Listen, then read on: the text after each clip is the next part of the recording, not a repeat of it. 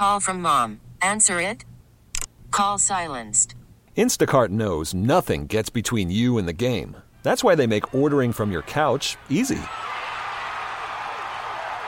Stock up today and get all your groceries for the week delivered in as fast as 30 minutes without missing a minute of the game.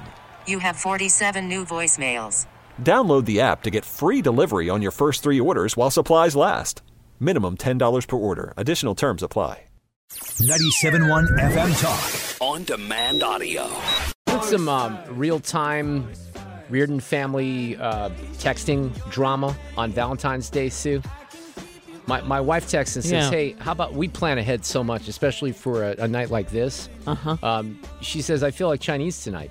And input on Chinese, I didn't answer right away. So then that sounds good. I might come. I thought so too. And then I didn't answer right away. I noticed that. So she said, input on Chinese, which means answer my question, right? Yep. And I said, sure. Like what? We noticed there was a place over in Valley Park where the Shack and the Tavern is. That's a Asian place.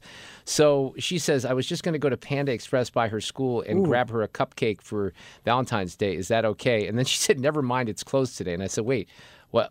And I think she was actually referring, maybe she was. Why would Panda Express be closed today? Because it's Valentine's Day? It's Tuesday. That doesn't I make don't any get sense. it. Hopefully, for what, those though? people in Fenton trying to go to Valentine's, don't take my word for it or my wife. I'm confused by that. But Rebecca, you know what? That happened to me one time when I went there, and it was a day I thought they should have been open, and they weren't. So who knows? I'm very confused. It's a Valentine's Day confusion. It's a mystery. I think she's live texting me right now. You know what? I'm wasting the time of our Attorney General, Andrew Bailey, who's probably just absolutely captivated by the conversation as we start this hour on 97.1 FM Talk. But I do want to welcome him in. He was nice enough to drop by the building. I think it was just last week, Andrew. Good to talk with you again. How are you this afternoon? Hey, Mark. Appreciate you having me on. Well, look, when this whistleblower report from WashU came across, my eyes last Thursday morning. I think it was. I was stunned, and then I read the affidavit. And let me ask you a question about the affidavit that I saw from yesterday. Was that an affidavit from this whistleblower that your office actually sat down and took with her? Yeah, that's an affidavit that was given to us by the whistleblower. And so those allegations are evidence that she's provided as part of this process and is really the first piece of what is going to be an ongoing investigation. But it doesn't stop with the whistleblower. You know, we've got to get to the bottom of this and root it out. And we've got to figure out what was going on, because if even 10% of the allegations in the whistleblower affidavit are true, we have a significant problem on our hands. And it's about standing up and protecting children.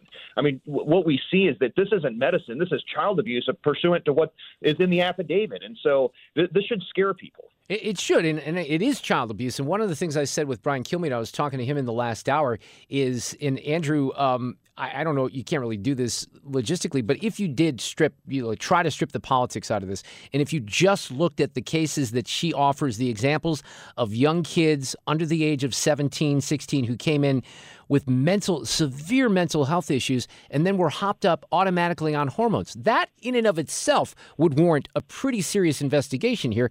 But then you have everything else that's put on top of that, I would say.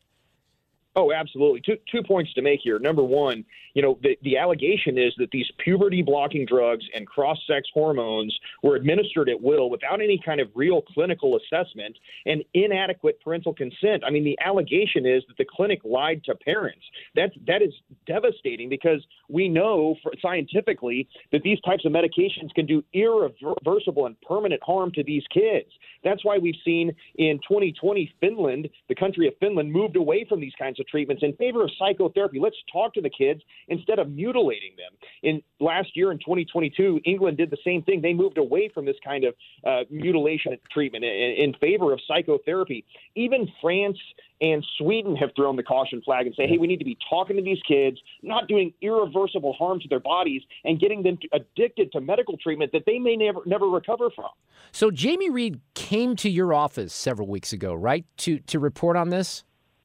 Yes, she has reported to our office the allegations that are contained in the affidavit. And I would point out, look, the whistleblower and I probably don't see the world the same way. I mean, this is a whistleblower that supports transgender rights, but here's where we agree. She's concerned about the safety of the children that are supposed to be receiving medical attention, and the allegation is instead of medicine, child abuse is occurring. And so we have a responsibility to stand up and conduct a full and thorough investigation to get to the bottom of it. And that's why we've marshaled resources from across state government to embark upon this investigation to make sure we have all the tools in place to remedy the situation and protect the kids. So what is the next step? Is there an obvious next step, and what are you doing right now?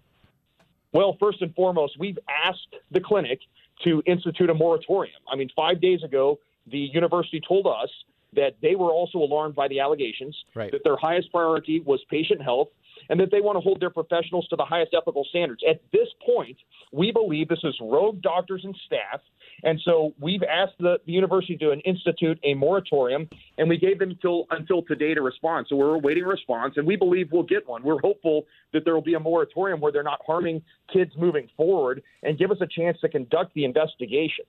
So then after that, you're just investigating and trying to get to the bottom of some of the questions after that for the next few months? Well, yeah. I mean, look, we've got an investigation we've got to conduct, but we're ready to go to court on this. I mean, there is a criminal aspect, there's a civil aspect, there's a juvenile court aspect.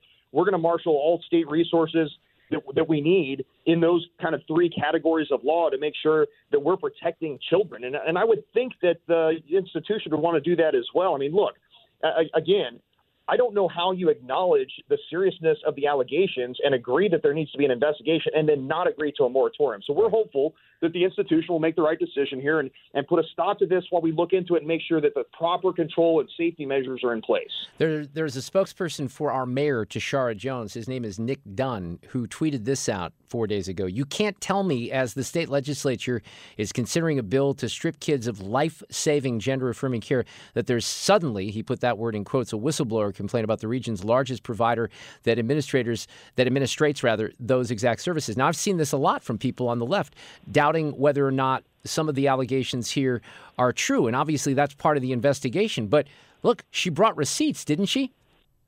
Yeah, I mean, look, the whistleblower is credible because her political ideology would support the kind of treatment, but not when it starts to harm kids.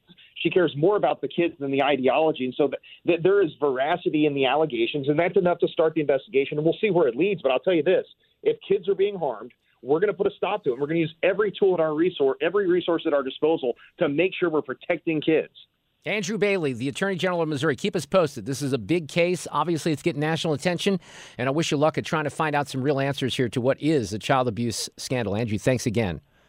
Hey, thanks, Mark. We're on it. We're going to stay on it. All right, take care. Thank you.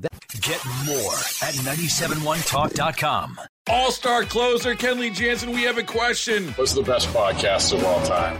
Baseball isn't boring, baby. I'm Rob Bradford, and every single day I'm sitting down with the biggest names to show you this great game is the greatest game. It's my podcast. It's my passion. It's a cause I started more than 2 years ago and is now the most prolific national daily baseball pod there is. Another fact, so jump aboard the BIB Express. Follow and listen to Baseball Isn't Boring, presented by Wasabi Hot Cloud Storage on the free Odyssey app or wherever you get your podcasts.